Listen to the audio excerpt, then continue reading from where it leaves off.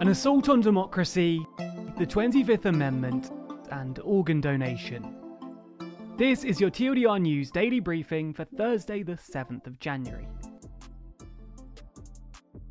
In the first story of the briefing today, we discuss the big news that unfolded last night in the US. We're sure you've probably already seen a lot about it, but we'll try and provide an overview of what happened here. The night started out with the president speaking to a rally of his supporters who were intending to march in Washington. He told them to make sure your voice is heard in relation to what he perceives as the fraudulent result of the US presidential election. When the crowd did reach Washington, specifically the Capitol building, they became violent and successfully stormed the building. When they got inside, they caused havoc, raiding the offices of senators and looting.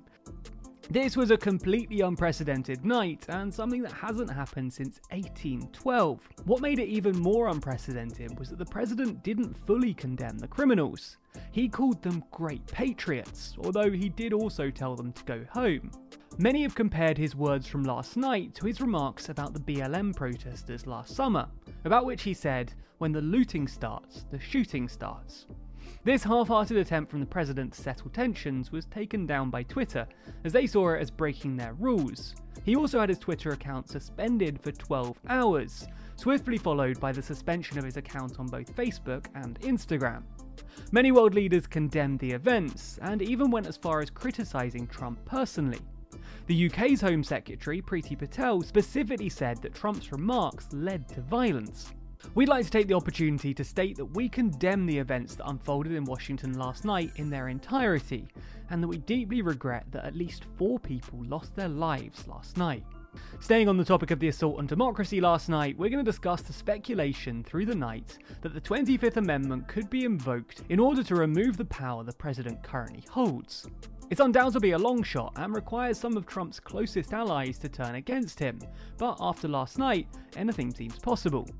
The 25th Amendment stipulates what happens when a president is no longer able to carry out their duties. It has been used before to transfer the powers of the president to the vice president while the president is unconscious due to surgery. For example, when Ronald Reagan was unconscious due to a cancer operation.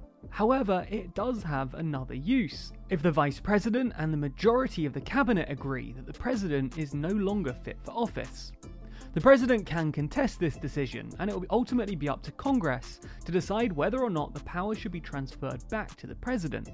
A 2/3 majority will be needed in both houses of Congress in order to keep the vice president in charge.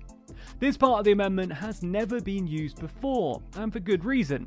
In effect, it requires members of the president's inner circle and own party in Congress to turn against them. As we've said, this is unlikely, but some Democrats are pushing for it regardless. Democratic members of the House Judiciary Committee have written a letter to Vice President Mike Pence, urging him to start the process of taking power from the president. We'll have to see whether this actually ends up happening, and whether 2021 gets off to an even crazier start than 2020. If you want to know more about the whole situation, then we've released a video going into more detail over on the TLDR US channel. It's linked in the description. For the final story in today's daily briefing, we discuss a heart-wrenching story about organ donation here in the UK. Sarah Bingham's sons both have a rare genetic condition that requires them both to undergo a kidney transplant. Luckily for them, their mother is a match and is able to donate one of her kidneys. However, she can obviously only donate one. This means that she's had to decide which of her children to donate her kidney to. Their father is a different blood type, which means that he's unable to donate. This is clearly a heart-wrenching position for Miss Bingham to be in. There is the possibility that her children could have a kidney donated by a friend or family member, or that they could get one by waiting on the organ donor list. There are currently 4,500 people in the UK waiting for a transplant, and those on the waiting list have to undergo regular dialysis while they're waiting. This is undoubtedly a difficult time for the family, and we cannot imagine how difficult this decision is.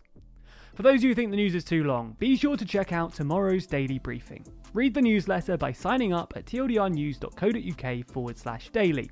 Listen to the briefing by searching for TLDR News in your podcast app, or watch the briefing over at youtube.com/TLDR Daily.